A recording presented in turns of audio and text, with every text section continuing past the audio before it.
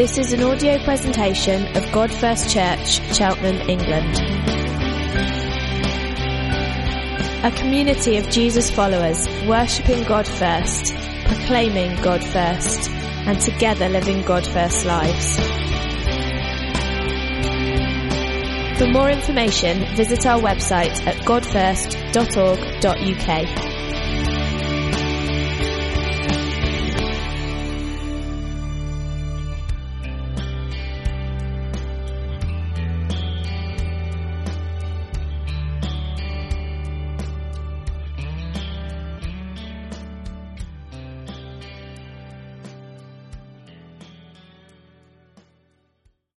Thank you very much.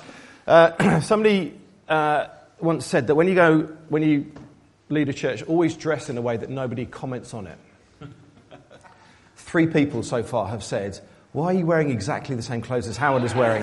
And you just need to know that there is some standard uniform that you have to wear when you're leading a church, and it involves, same sweater, but we took that off, earlier on. Check shirt and jeans. I also really love this venue. You've got a fantastic venue in here, but what I like most of all about it is your existential washing machine sitting on the stage, and who knows what you from your sin. who knows what that is there for, but it is very, very good. If you've got your Bible with you, or if you look at it on your phone or whatever it is, turn please to Proverbs chapter 4, and we are going to be dealing this morning with matters of the heart. But firstly, I do want to publicly thank Howard and Naomi for their friendship over lots of years. It's included many holidays and all sorts of things like that. And our friendship is a personal thing. We really value them as a couple. We love you, and we think you are outstanding. But the reason I wanted to say that publicly is this, that actually we belong to a movement that really values friendship.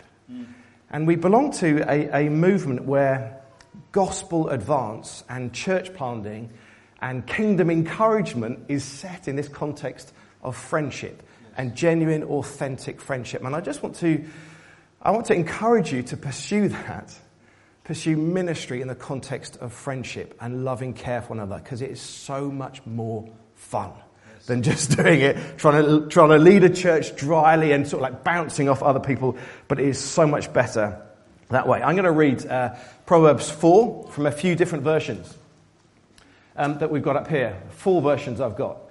Proverbs 4 verse 23 says this: "Guard your heart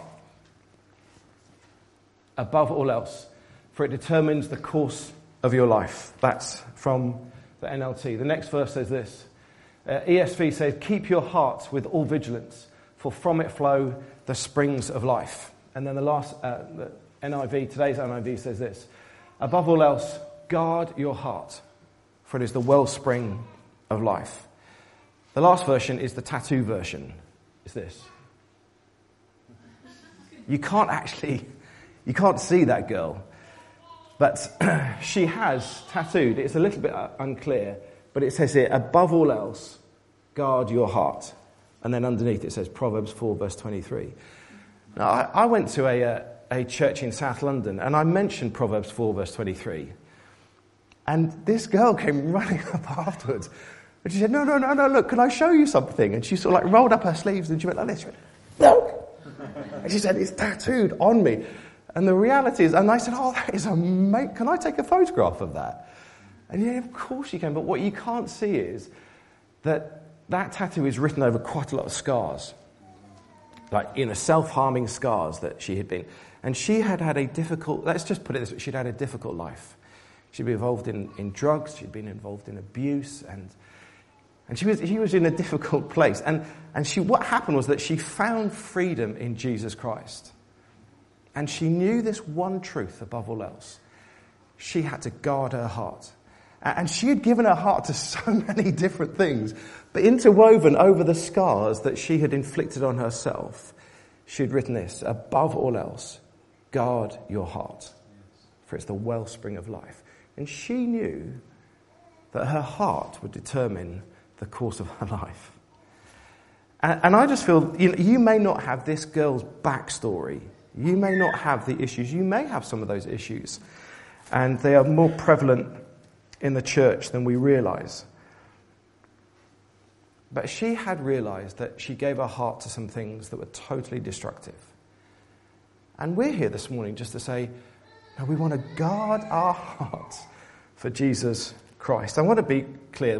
This isn't some sort of like cardiology lecture. We're not talking about hearts. We're not talking about this muscle that, I don't know if you realise, but did you know your heart starts beating 4 weeks after conception? Bizarre, isn't it? 4 weeks after conception, this muscle starts constricting like this. And the moment it stops, you're in trouble. Okay, that's the end of it. That's bye-bye. Okay. But the Bible does not talk about your heart in that way. The Bible isn't talking about this muscle that's situated in here. The Bible talks about your heart as your inner person, your inner man, your inner woman. It's talking about who you are when no one's looking. It talks about the convictions that are deep, deep down within you. And when Jesus said that the greatest commandment is to love your heart, to love the Lord your God with all of your heart and soul and mind, I don't think he was sort of like separating your heart and then your soul and then your mind up. I don't think that's how Hebrews did life. They didn't separate things up like that. They just said, no, everything that you are, everything. It just encapsulates everything of who you are. And your heart, where your heart is, will determine the course of your life. So guard it. Proverbs 27:19 says this, as a face is reflected in water, so the heart reflects the real person. You know, when King David spotted this beautiful woman on her rooftop washing, and then ultimately he ended up having sex with another man's wife, with Bathsheba, what was it that David wrote in Psalm 51? He said this, create in me a clean heart, O Lord. And then the issue was that David didn't realise having sex with Bathsheba wasn't just some sort of like primeval animalistic urge that he suddenly thought, let's go and have sex with that girl. No, David realised he had let his heart go astray. And he said, no, God, forgive me, but give me a pure and clean heart. Because he knew that it's his heart that will determine the course of his life. Can you put the next slide up? Does anybody like walking? Does anybody know where this is? No. Any ideas? It's in a place called Kemble.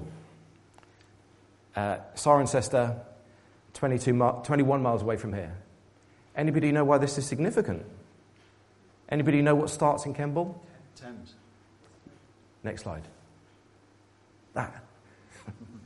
That's what starts. Starts there. Those little sort of like puddle of stones, that is the beginning of that. The wellspring of the Thames starts just down the road from here, 21 miles away in Kemble. And your heart is the wellspring of your life. Where your heart is, that is where your life will lead. And do you know what? I think, from what I understand from Howard, that this is the last in your series of Proverbs. And Proverbs is this intensely practical book that tells you how to live your life, and this is what you should be doing. And Howard saying, this is how you should deal with pride, is what you did with last week, and all of these different issues. And it tells you how to live your life. And really helpfully, there are 31 chapters in Proverbs, which is really helpful. So you can always read a chapter of Proverbs a day throughout a month. But it's a really practical book telling you how to live. But what it says in Proverbs 4, verse 23 is this. You need to know how to live, but also you need to go upstream to the issues of your heart. Yes, very good. Because it will determine how you live your life. If your heart is, if you're really struggling, we always want to change your behaviour. I want to become less angry. I want to control my tongue more. I want to work harder. I want to do all sorts of things. But actually, if my heart is determining another course of action, I will always revert back to behaviour that is unhelpful. I want to be really honest with you. Do you ever know people who have lost lots of weight in a diet and then just put it back on again? Yeah. Let's just say, we know a friend, not me, certainly, no. Won't do anything like that, it's ridiculous. But the truth of it is that sometimes you can control and restrict your behaviour, but your heart is still somewhere else. Yes. And for me, sometimes when I get stressed or really tired or really difficult, what I want to do is I just quite like eating, because it's quite nice. And as I get older, my sort of metabolic rate sort of slows down. You think, whoa, I'm just getting fatter and fatter. Now, there are some practical issues in there, but I just need to let you know as well, for me, there is an issue of the heart as well. Because where do I find my comfort? Where am I putting my hope? Who am I going to when actually I feel tired or stressed? But you can choose who you give your heart to. Proverbs 23 verse 26 that says this, "O my son, give me your heart." And we all today are making choices about where we give our heart. And Jesus said in the Sermon on the Mount, what you treasure most, well, there will be your heart. And I just need to ask you, what are the things that you think about most of all? What are the things that you wake up in the morning and you're pursuing? What are the things that fill your thoughts? What are the things that you're thinking, oh, I really want to get involved in that? Well, I just need to let you know, those are the things that you are giving your heart to.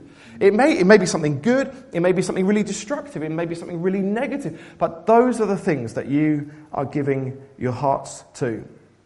It could be things, it could be jobs, it could be people, it could be hurts from the past. But the Bible says this, guard your heart, for it is the wellspring of your life. I need to ask you as well, I don't know where people here, where you're visiting, whether you've ever intentionally given your life to Jesus. We may all be people here who've been Christians for many, many years. But it may not be the case. You may never have consciously decided to give your heart to Jesus, to cross the line of faith, to become a Christian, to become a disciple, to become somebody who follows Jesus. But I just need to let you know that if you believe in your heart that God raised Jesus from the dead, you can be saved. And it's by believing in your heart that you are saved. And I just need to let you know this, that God would really love to do some exchanging of your hearts today.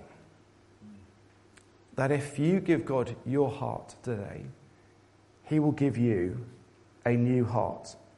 Ezekiel 36 verse 25 says this, "Then I will sprinkle clean water on you, and you will be clean.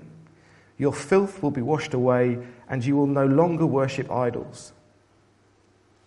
And I will give you a new heart, and I will put a new spirit in you. I will take out your stony, stubborn heart, and will give you a tender, responsive heart. And I will put my spirit in you, so that you will be able to follow my decrees and be careful to obey my regulations." I just need to ask you this. If you have never, ever decided to give your heart to Jesus, well, do you know what? Today could be your day of salvation. Today. And you think, well, why not? I don't know, you may all have been Christians for years and years and years, but sometimes you have people who just sneak in and you think, wow, I never thought I'd come to church like this. But you may have never given your life to Christ. Well, if you believe in your heart that God raised Jesus from the dead, you can be saved. Yes. And you will not face the wrath of your sinful actions. How do you guard your heart? What can you do? If you're thinking, oh, I have given my heart to something and I'm not sure, what do you do to guard your heart? So a few things. How do you guard your heart?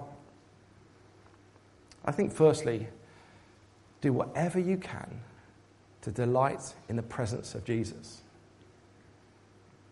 Proverbs 23 verse 26 says this, "O my son, give me your heart.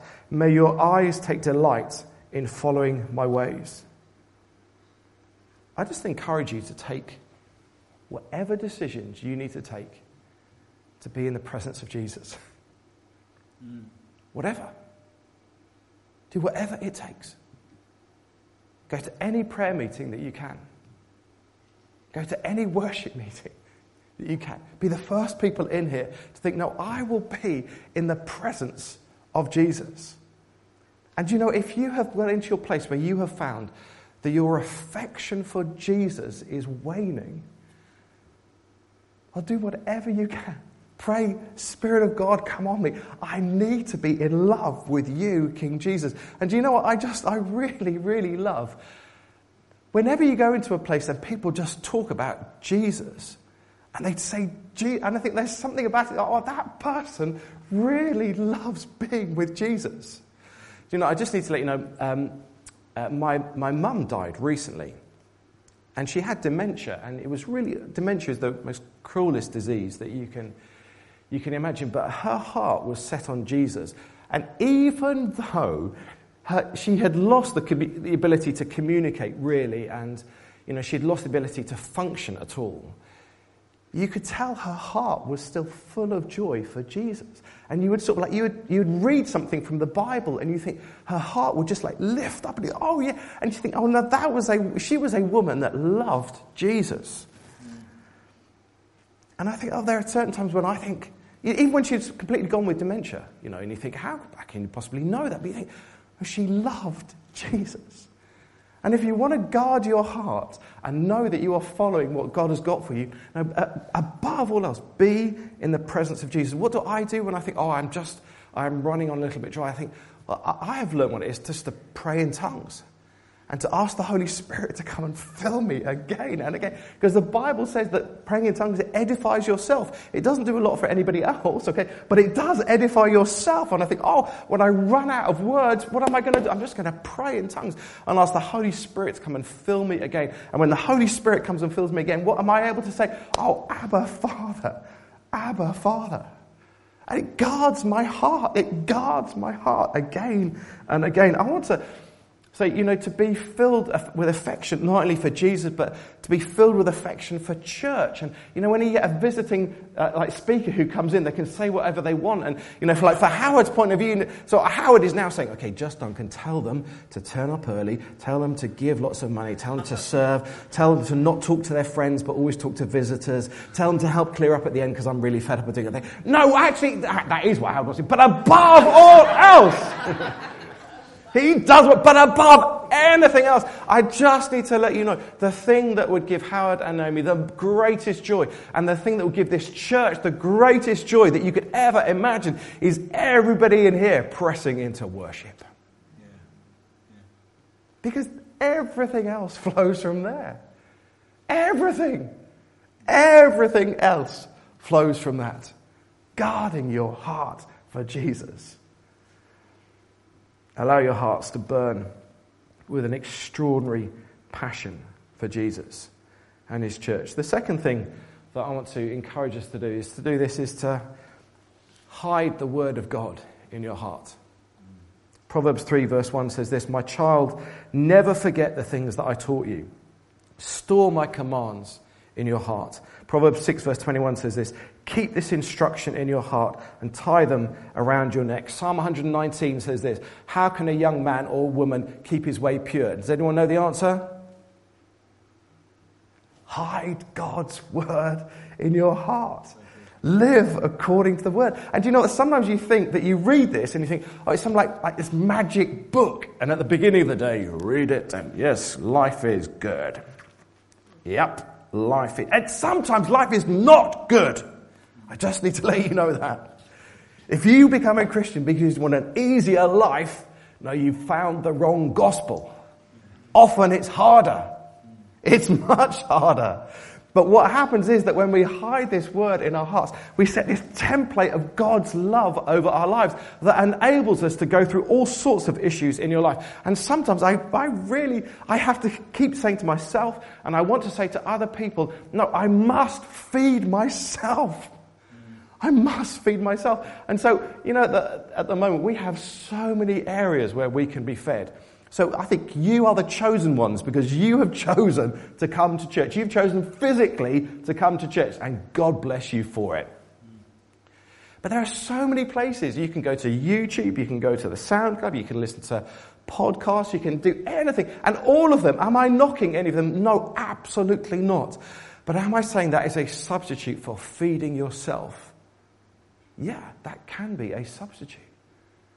And I just long for the days when we go, like when I was young, we had all this thing about having a quiet time.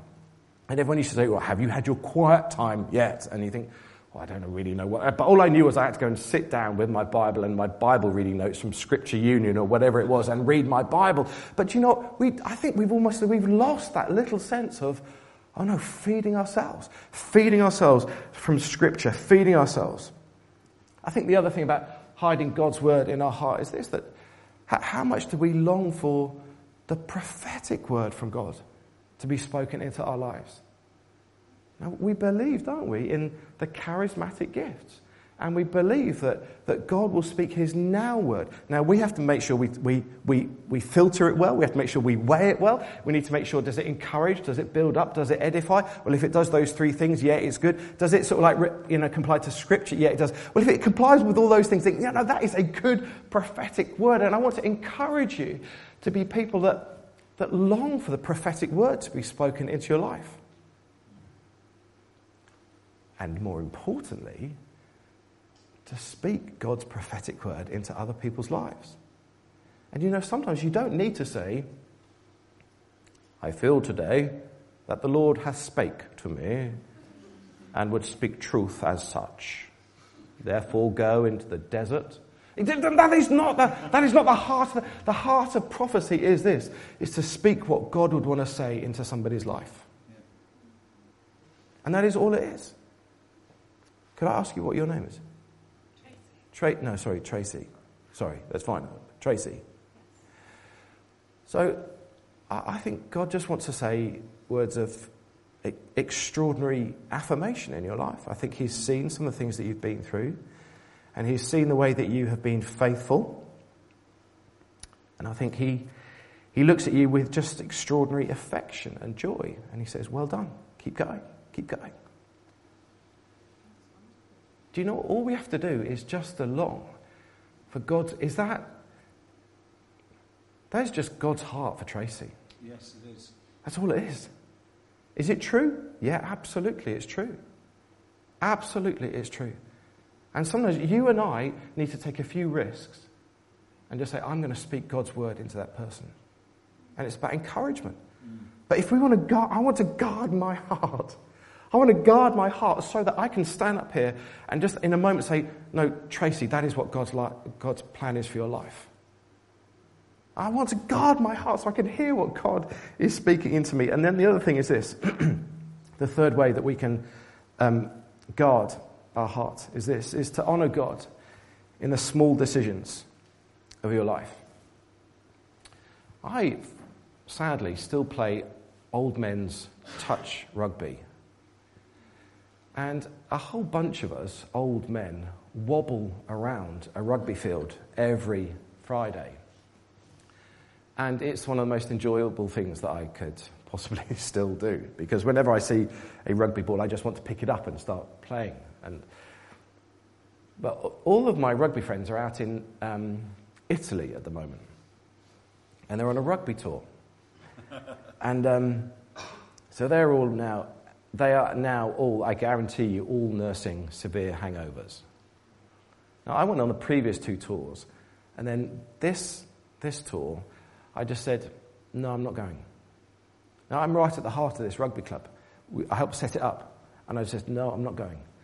And then these guys would come and say to me, why aren't you going? Come on, it's tour. Well, stays on tour. Come on, we're off, we're going. And you think, no, I'm not going. And then they said, well, why are you not coming? And I said, well, last time it was just too beery, and there's too much at stake for me. And I thought, I just don't want to do it. Now, I could go there, and actually, but I think I knew my own personality is, whenever it's all kicking off, I want to be in the midst of it, to be totally honest with you. I want to be in the midst of it. And I thought, no, I'm just going to... And then one of the things the guy said to me is that nobody's going to tell anybody. No, nobody's going to say, what stays on tour. Nobody's going to say anything. And then I just thought, oh, you don't really get it, do you? You don't really... And I was able to... And he's a really sort of like successful businessman. And I just thought, oh no, there's an element of integrity there. I don't want to do that. And then I think there is something about guarding your heart is the integrity of your daily life. The other example that I want to give, that I have 3 children, and I won't say who it was. One of them had a small accident in a car that they were driving. And we saw the person that they hit said, oh, can we sort this out without the insurance? And they said, the woman that we hit, they said, yeah, it's absolutely fine, no problem at all. So then we paid the woman for her repairs to her car, And then I said to some of my other friends who playing rugby, I said, I've got to tell the insurance company that my child had an accident. And they said, what? Why? Why are you doing that? You don't have to tell them. You paid the insurance off, therefore it's job done. They're never going to know about the accident. And then again, you just have to say, well, no, I do. I think I do. And then actually, Jill and I, we went through the sort of like the insurance document line by line by line by line, thinking, do we have to? And then it says, if you have any accident, you must inform us. And then you think, bummer, we do have to tell them. But I remember my friends just thinking, why are you doing that? It's just not important. And I'll tell you why I did it. And we did tell the insurance company, and Direct Line, bless them, they said, oh, no, that's fine. If you sorted it out, it doesn't make any difference to the premiums. Job done. But I'll tell you why I told them. Because I wanted to guard my heart. I wanted to guard my heart. I didn't want to have any area where I feel I was compromised in it. No, I want my heart to be solely and purely and utterly for Jesus. That's where I want it to be. And I think sometimes we have to honour God in the small decisions of our lives, even when we don't understand Him. I think we have to be unashamed of who Jesus is. In a moment, I'm just going to ask for us to respond. And I'm going to ask us to make a response that if we feel that actually we have allowed our heart to become less than fully passionate for Jesus, I'm just going to ask us to respond. So what I'm going to ask us to do in a minute, we'll just stand up. And if you feel that you have allowed something else to creep into your life that has diminished your passion for Jesus, all I'm going to ask you to do is to raise your hand, and then I'm going to pray for us. And I'll include myself in this, that we would be men and women who guard our heart, who run quickly into the presence of Jesus, who know what it is to feed ourselves from the Word of God, and the way that we live our lives, the way that we live and we do everything else, we honour God in every decision. Is that okay? Can you just stand? Holy Spirit, we welcome you into this place. We welcome you into our lives. I pray, Lord, would you just stir our hearts with affection? Would you come and meet with us? I pray, oh Lord, that you would help us and equip us to guard our lives, guard our hearts as the wellspring of life. Lord, we pray that our hearts now would determine the course of action of our lives. That just as that small brook ends up with the mighty Thames, we pray that you would so have our hearts for you that all else would follow from that. Yes, Jesus. And as we've struggled in different areas, we pray now, Holy Spirit, would you help us? Would you strengthen us? Would you embolden us? That we would be men and women whose hearts are ablaze for you. Yes. Just want to invite you now to, if you are aware of areas in your life where you have allowed your heart to be diverted from Jesus onto something else, I just want you to raise your hands right now. I'm going to pray for you.